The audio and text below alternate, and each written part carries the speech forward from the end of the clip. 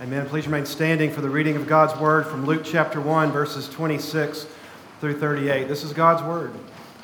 In the 6th month, the angel Gabriel was sent from God to a city of Galilee named Nazareth, to a virgin betrothed to a man whose name was Joseph of the house of David. And the virgin's name was Mary. And he came and said to her, "Greetings, O favored one, the Lord is with you." But she was greatly troubled at the saying and tried to discern what sort of greeting this might be. And the angel said to her, "Do not be afraid, Mary, for you have found favor with God. And behold, you will conceive in your womb and bear a son, and you shall call his name Jesus. He will be great and will be called the Son of the Most High. And the Lord God will give to him the throne of his father David, and he will reign over the house of Jacob forever. And of his kingdom there will be no end." And Mary said to the angel, "How will this be, since I am a virgin?" And the angel answered her, "The Holy Spirit will come upon you, and the power of the Most High will overshadow you. Therefore the child to be born will be called Holy, the Son of God. And behold, your relative Elizabeth in her old age has also conceived a son, and this is the 6th month with her who was called barren. For nothing will be impossible with God." And Mary said, "Behold, I am the servant of the Lord. Let it be to me according to your word." And the angel departed from her. Amen. The grass withers and the flower fades, but the word of our God will stand forever. Please be seated.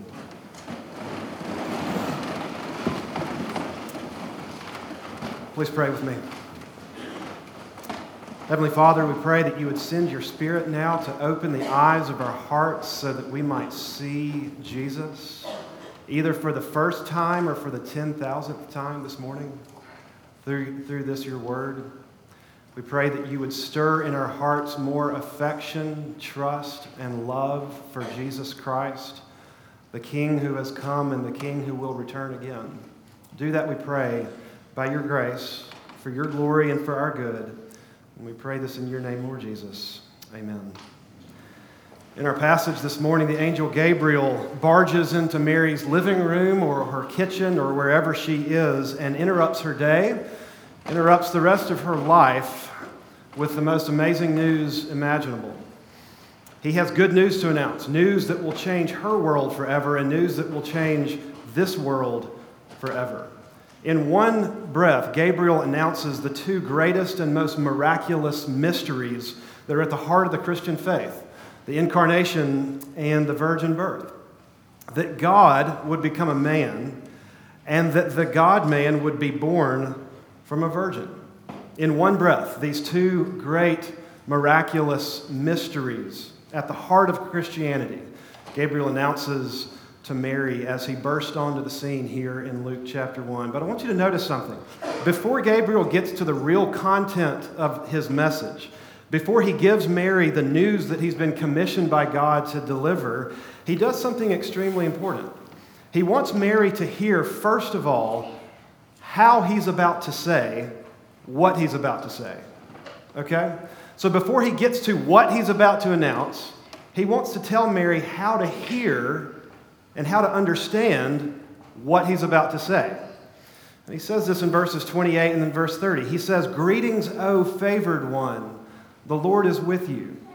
And then verse 30, "Do not be afraid, Mary, for you have found favor with God." These words from Gabriel are so much more than just nice pleasantries that you would expect to hear from an angel. They're so much more than just the angelic version of "good morning, it's nice to see you." Did you notice the two words that Gabriel repeats twice here? He calls her favored one, and he says, "You have found favor with God." Now that word favor, that's the Greek word that's translated throughout the New Testament as the word grace. It means the unmerited, unearned, undeserved affection and love and delight of God. His favor, his grace is his steadfast, merciful love poured out like an ocean on people that don't deserve it, at great cost to himself and at no cost to those that receive it. And Gabriel says, that's why I'm here. The favor, the grace of God. That's the reason I've been sent. That's the heart of my message. That's what I want you to hear first of all before I hear anything else, that I am here because of the favor, the grace of God. Everything I have to say is shot through with the grace of God. That's what Gabriel says. Gabriel has a lot to say to Mary, but he wants her to know before he gets to any of it that it's all about the grace and the favor of God. In other words, if it weren't for the favor and the grace of God, there would be no messenger and there would be no message. If it weren't for God's grace, Mary's life wouldn't have been interrupted and her life would go on like normal, and this broken, weary world would remain in hopeless darkness. But Gabriel says to Mary, you have been favored by a favoring God. And because of that, I've got something incredible to say to you. And you better sit down first, but before I say it, you just need to know that it's all about the favor and grace of God. And that's how we're going to approach this passage this morning. Since it's all about the favor and the grace of God, I want you to see 5 things that this passage shows us about the favor and grace of God. That's right, 5. This might be the last 5-point sermon I ever try to preach, but the first service did okay with it. Let's see how this goes this time. 5 things about the favor and the grace of God that we see here in this passage. And the first thing I want you to see is this, is that grace makes the first move. Grace makes the first move. Let me explain what I mean by that. When Gabriel bursts on the scene here of Mary's life and calls her favored one, what he's not saying is that God has recognized something special and good about Mary that he's responding to. It's not like God has been waiting in heaven for the last 400 silent years for somebody like Mary to finally come along. When Gabriel calls her favored one, he's not saying that she is uniquely or inherently favorable because of what she brings to the table. No, he's saying that she has been favored by God. He's not saying that she is by nature full of grace, but that she has become the object, the recipient of grace. In other words, the reason that Gabriel is here with the message that he has is because there's something good about God, not necessarily something good about Mary. God is the active giver and source of grace. Mary is the passive recipient and receiver of this grace. Now look, Mary's about to be blessed beyond imagination, okay? Think about it, the one person in all of human history that will have the privilege of being the mother of the Son of God. It's an unthinkable privilege. But God did not survey the available options available and alive at the time and arrive on Mary because she deserved this privilege more than anybody else. No, notice it says that she found favor with God, meaning that the favor of God found her. Like it went out and looked for her. It had to go find her. It sought her out. It pursued her. It chased her down. It grabbed hold of her. Grace, the unearned, unmerited, pure delight and smile of God, always makes the first move. God always initiates with his saving favor and grace. If he waited for you and me to make the first move, to be good enough in some kind of way to deserve his grace and favor, he would still be waiting. Isaiah 9 is a familiar Advent passage. It was our sermon text from last week. You remember how this goes? The people who walked in darkness have seen a great light, and those who dwelt in a land of deep darkness, on them has light shone. Let me ask you, there in that scenario, who makes the first move? It's not the people in the darkness, notice, us. We seem to be pretty content there. It's the light that shines, that comes, that seeks out and pursues and rescues. The light makes the first move. And in Ephesians 2, when Paul writes that we were dead in our trespasses, but God made us alive together with Christ. And he says this, by grace, by favor, you have been saved. Who makes the first move there? Dead people don't make the first move. Dead people can't make the first move. Grace makes the first move. It's the way it is here with Mary. And brothers and sisters and friends, it's the way it's always been. And it's the way that it is right now. If you know the saving grace and favor and delight of God, it's because God found you with his favor, not the other way around. About 9 months after this passage here in Luke chapter 2, we're going to read of an army of angels. We don't know if Gabriel is leading them or not, but it's an army of angels that shows up and interrupts the night of the shepherds as they watch the sheep and scare the daylights out of them. And do you remember what they say? Glory to God in the highest, and on earth peace among those with whom he is pleased. Or as another translation has it, peace with those on whom his favor rests.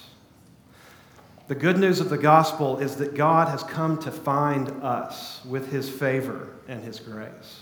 And the God who made the first move towards you in grace continues to pursue you all your life long with his grace. But grace makes the first move. That's the first thing that we see here. The second thing we see is that grace can turn our life upside down. The favor and grace of God poured out on us when he makes the first move can really change things. The announcement of God's favor and grace towards Mary, that he was going to give her the privilege to be the human mother of the Son of God, notice it didn't make her life any easier. It did not make her more comfortable or more popular. God did not say to her, if you believe and obey, I'm going to give you all the answers that you'll want, and your life will be good, and everyone on Facebook and Instagram will know that your life is #blessed. No, notice that God says, in effect, if you believe and obey me, your life will get infinitely more complicated. And you will endure hardship and suffering and loss and change that you wouldn't have otherwise because of my grace and favor. I mean, think about it. She would be ostracized as a pregnant teenage mother who wasn't fully legally married yet. You can just hear her friends and her neighbors saying, God got you pregnant? Really? Mary, come on. We know what happened. She would give birth to her first baby boy under a cloud of suspicion. Have you ever thought about the fact that when Mary and Joseph return to Bethlehem, it's Joseph's own town, but there's no room for them anywhere, not even in the inn, not even with Joseph's family. And we're not told this, but I've often wondered, is it because Joseph's own family wants to keep a good distance from their scandalous relatives that have come back to town? And then she would live as a refugee in exile for years in Egypt as they wait for King Herod to die. And then 33 years later, she would endure what no parent should ever have to experience. She would, for 3 dark days, think that she had outlived her child, having watched him die a brutal death right in front of her eyes. All of this because of the grace and favor of God to her. Grace can turn our life upside down. Every scholar agrees that Mary was a teenager. She was a Jewish peasant teenager betrothed to be married to Joseph. Her whole life is in front of her. She had to have her own dreams and plans and hopes for what her life and her world would look like. But the grace and the favor of God interrupts her plans and turns her life upside down. You know, there's a question that we often ask when our life turns upside down, when we experience loss or suffering or pain or change. It's a question that we've asked for a long time. It's a question we see the psalmist asking very often. And it's a question that I wonder if Mary ever asked it as she was running away towards Egypt, perhaps, with her baby in her arms as a poor refugee in Egypt. Did she ever ask, God, where are you in all of this? God, where are you? You know, Mary would have been able to look down in her arms, and maybe before she'd even finished articulating the question, she would have seen the answer to her question, that he's right here with me. He's closer than I can possibly imagine. I'm holding him. He's not distant. He's not absent. He is right here with me in this world that has been turned upside down. My life has turned upside down, and he is right here with me. Maybe you need that comfort or encouragement this morning. Maybe you know what it's like to have your world turned upside down or interrupted. Maybe you know what it's like to think, God, I thought that your grace and favor to me would look different than this. I thought it would make my life more enjoyable or ease this suffering, or that you would resolve this conflict by now. Maybe your heart is breaking right now because it is hard to believe that God is being good to you while he's also taking away something that you believe is really good. What we learn here from the way that grace turns Mary's life upside down is that trial and suffering for the believer is never evidence of the absence of God. He was right there with her, literally in her arms. And he is right there with you in it, not as a baby, but as a risen king, but as someone who has entered down into the darkness of your life that has turned upside down.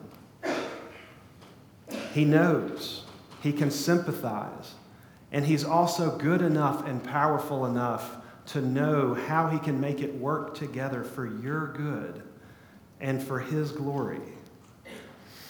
Grace makes the first move. Grace can turn our lives upside down. Thirdly, grace can't be stopped. Grace can't be stopped. Nothing can get in the way of God's determined purposes to bless his people and pour out his favor and grace like an ocean on them. There is no force in the universe that can withstand the power of God's intent to be good to you. Nothing in the universe. Or, as Gabriel would say it, nothing will be impossible with God. He says that line as a response to Mary's question in verse 34. Mary's response after Gabriel says that she's going to have a baby who will be her son, who will also be David's son, who will also be God's son. More on that in a minute. Her response to that is just simply, how? How's that going to work? Notice she doesn't say, that can't happen.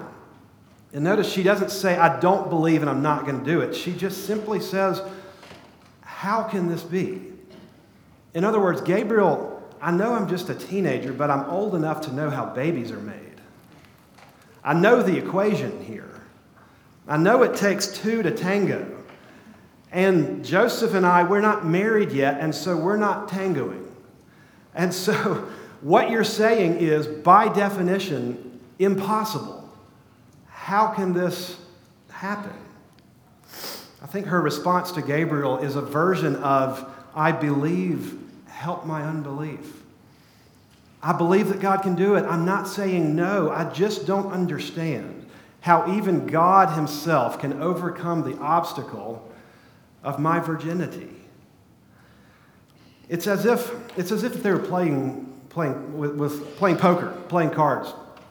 Mary thinks she's got a much better hand than God, a hand that even God can't beat. She thinks that she's been dealt a hand that's a straight flush. Let's say a 9, 10, jack, queen, and king of spades. That's a really good hand, okay? Not much can beat that. And she understandably thinks that's the hand I've been dealt, and even God cannot beat that. This is something even God can't work with. God's going to have to fold or pick somebody else. But here's the thing. God always has the royal flush. Like, God always has a better hand than you all the time. He's always got a better hand, and Gabriel responds, look, nothing is impossible with God. You think it's impossible by definition. God's the one that wrote the definition. What you're identifying as an obstacle standing in the way of God, your virginity, is actually going to be the very thing that God uses to accomplish his plans. What you think is preventing God from accomplishing his gracious purposes, God's actually going to use that very thing to accomplish his gracious purposes. The thing that you think is going to make God stop, is actually going to be the very place where he's going to be at work. In verse 35, Gabriel says, "The Holy Spirit will come upon you, and the power of the Most High will overshadow you. Therefore, the child to be born will be called Holy." Mary's probably thinking at this point, all right, that doesn't answer any of my questions. That just raises more questions, but okay. What is Gabriel doing in this, there in verse 35? Notice that what he's doing is he's going all the way back to the very first few sentences of the Bible to describe how the Son of God is going to descend from heaven to earth to become the Son of Mary. Here's what he's doing. Here at the beginning of the New Testament, he's going all the way back to the beginning of the Old Testament, to Genesis 1, when God creates all things out of nothing. And there in the darkness, before creation, what do we find there? Well, we find the Spirit of God hovering over the face of the waters. Gabriel uses that exact same kind of language and imagery that the Holy Spirit will overshadow, will hover over the emptiness and the darkness and the impossibility of Mary's womb and create something from nothing. Because the human race cannot produce its own Savior, as I heard someone say this week, God will bring him in the very place where everyone would have thought it's impossible. It's amazing how Gabriel is talking about this, though. Think about it. In Genesis, the Creator creates something out of nothing by the word of his power as the Spirit is hovering over the face of the waters. But here, God himself is the one that's going to plunge down into the darkness that the Spirit is hovering over. And there in Genesis 1, God created by the word of his power. Here, it's the word of God's power himself that's going to come all the way down and become flesh and enter into the world. Because grace can't be stopped. Because nothing can get in the way of God's determined purposes to bless his people and pour out like an ocean his grace and favor on them. There is no force in the universe that can stand in God's way and withstand God's intent to be good to his people. God always has a better hand than you all the time. What are those hands that you might be holding, though, this morning, and you think, I don't think God can work with this? Either you look outside in the world around you, or you look within you and you think, this hand that I've been dealt, I think it's got God beat this time. He's going to have to fold. He can't work with this. But God always has a better hand than you. We may think that God can't possibly work in our emptiness or with our failures or with the impossibility of our circumstances or our limitations. But nothing is impossible with a God whose grace can't be stopped. So grace makes the first move. Grace can't, or grace can turn our lives upside down. Grace can't be stopped. Fourthly, grace demands our surrender. In light of everything that Gabriel announces to her, what does Mary say? How does she respond? In verse 38, she just simply says, "Behold, I am the servant of the Lord. Let it be to me according to your word." One author says, this is the real miracle that's happening here. God becoming a man, that's easy for God. God becoming a man through a virgin, that's easy for God. Mary believing all of this, that's the real miracle. She simply trusts and obeys.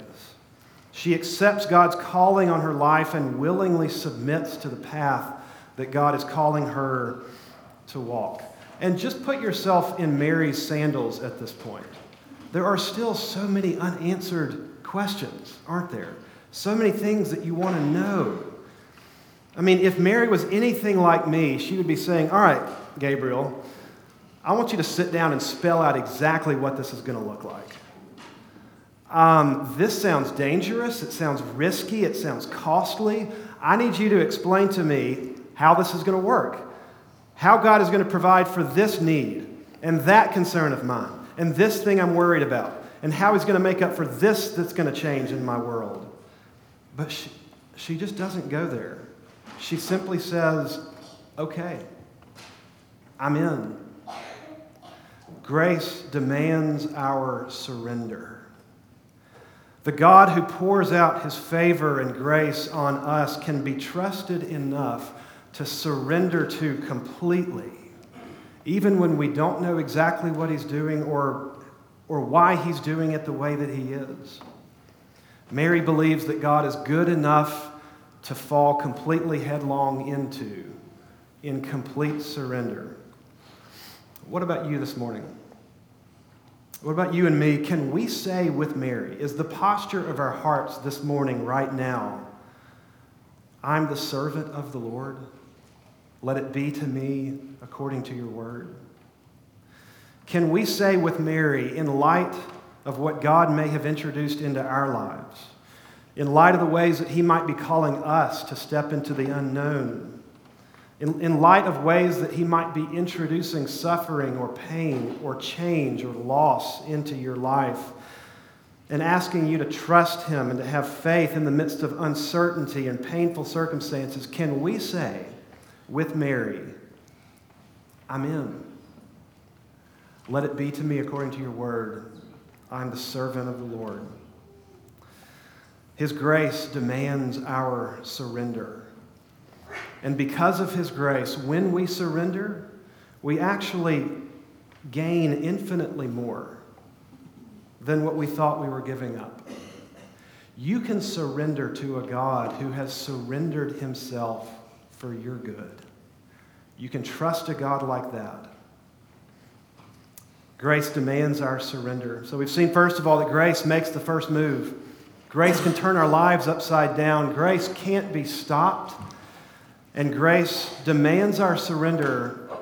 Fifthly, lastly, grace is found in a person. Grace is located. It's centered in. It is all found in a person. The smile of God, his sheer delight and unearned favor, the heart of God towards his people, his steadfast, immovable covenant love, it's all found in a person that's coming, Gabriel says, and he's going to be your son. But notice he's not just going to be Mary's son. This individual, this person that's coming, has a family tree unlike anybody in the history of the world. Notice that he's the son of Mary, who's the son of God, who's the son of David. He's the son of Mary, meaning that he's just like Mary. He's her son. He's from her. He's of her.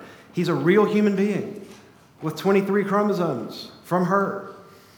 And as the son of Mary, listen to what this means. It means that he's not just sort of, kind of human, but that he is fully, completely, through and through, all the way human being, and yet without sin.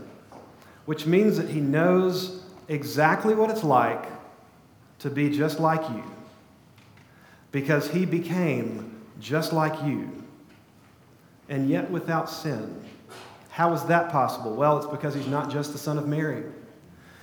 He is like us, but notice he is not only just like us. Verse 32, Gabriel says, he will be great and will be called the Son of the Most High. In verse 35, the child to be born will be called Holy, the Son of God. He's not only Mary's son, but he is God's son, meaning he's just like God. But not just sort of, kind of like God, but fully, completely, through and through, all the way God. The writer of Hebrews 1 says he is the radiance of the glory of God and the exact imprint of his nature. And Paul in Colossians 1 says he is the image of the invisible God, the one in whom all the fullness of God was pleased to dwell. He knows what it's like to be just like God because he has always been God. Have you ever wondered what God is like? You can't see him. He's invisible. Have you ever asked that question? What is God really like? You can look at Jesus and see exactly what God is like because he's God. But notice he's not just the son of Mary who's just like Mary. He's not just the Son of God who is God, but he's also someone else's son. He's the son of David, Gabriel says, meaning he's a king. He's a ruler. He's the long-awaited monarch. Verse 32, Gabriel says, "The Lord God will give him the throne of his father David, and he will reign over the house of Jacob forever. And of his kingdom there will be no end." Y'all, in that sentence right there, in one breath, all of the hopes and promises of the whole Old Testament come together and find their fulfillment and resolution. Right there in that one sentence, like we sing in "O Little Town of Bethlehem," right here, all the hopes and fears of all the years are met in him. He's the son of Mary, who's the son of David, who's the Son of God, who's arrived in this world to reign, to bring about his kingdom, to push back against the gates of darkness and hell, to invade our world and our hearts with his grace and favor, and to establish a just and good and eternal reign. Can you imagine that? It won't end.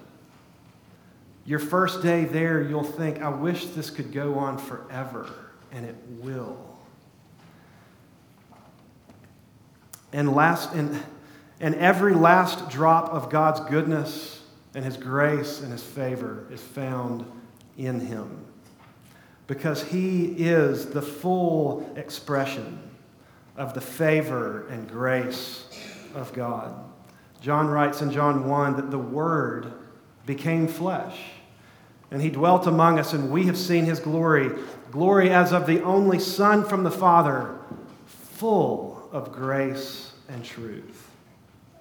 If someone ever says that you're full of it, they're usually not giving you a compliment, right? But whatever they're saying that you're full of, there has to be a limit to it, because it has to be a limited quantity, because you're limited, right? Like eventually you're going to bump into walls. Eventually you're going to bump into your boundaries because you're limited. But for Jesus to be full of grace means that there is an unlimited supply of his favor and his smile, because you never run into the walls. You never run into the boundaries. Never run into a limitation. For Jesus to be full of grace means that he has enough to sustain you through everything that you could possibly experience. Jesus is the one who is the full expression of the grace and favor of God. It's found in a person. It's not just an idea out there. It's not just some kind of esoteric theory. It's found in a person. He's the son of Mary, meaning that he was just like her, meaning he's just like you and me. He knows you, he's been there, and he's with you.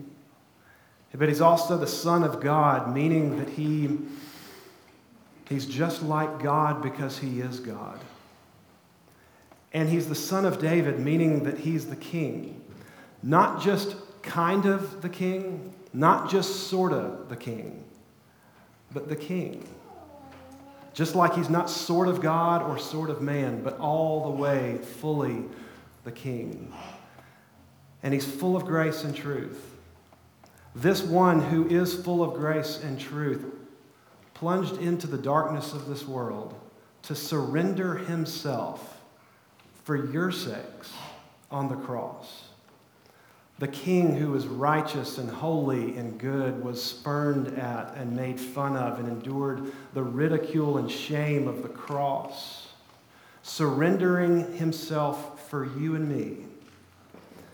And a king like that, brothers and sisters, you can surrender to. You can trust. You can give your life to, because he's good. Amen. Let's pray together. Lord Jesus, we pray that this would be true of us this morning. We pray that in new and fresh ways, either for the first time or for the 10,000th time this morning, that the eyes of our hearts would see you and respond in repentance and faith. Thank you that you are full of grace, because that means that it will never run out. It means that you've never treated us with anything other than pure favor, because you're not afraid of your grace and favor running out. We may be, because we know just a little bit of our hearts and we think that we can exhaust your favor. But, oh Lord Jesus, may the eyes of our hearts rest on you this morning in such a way that we would be able to fall completely headlong into you in surrender, knowing that you are the God and the King who rules over this world and our lives, and that you are leading us home. In your name we pray. Amen.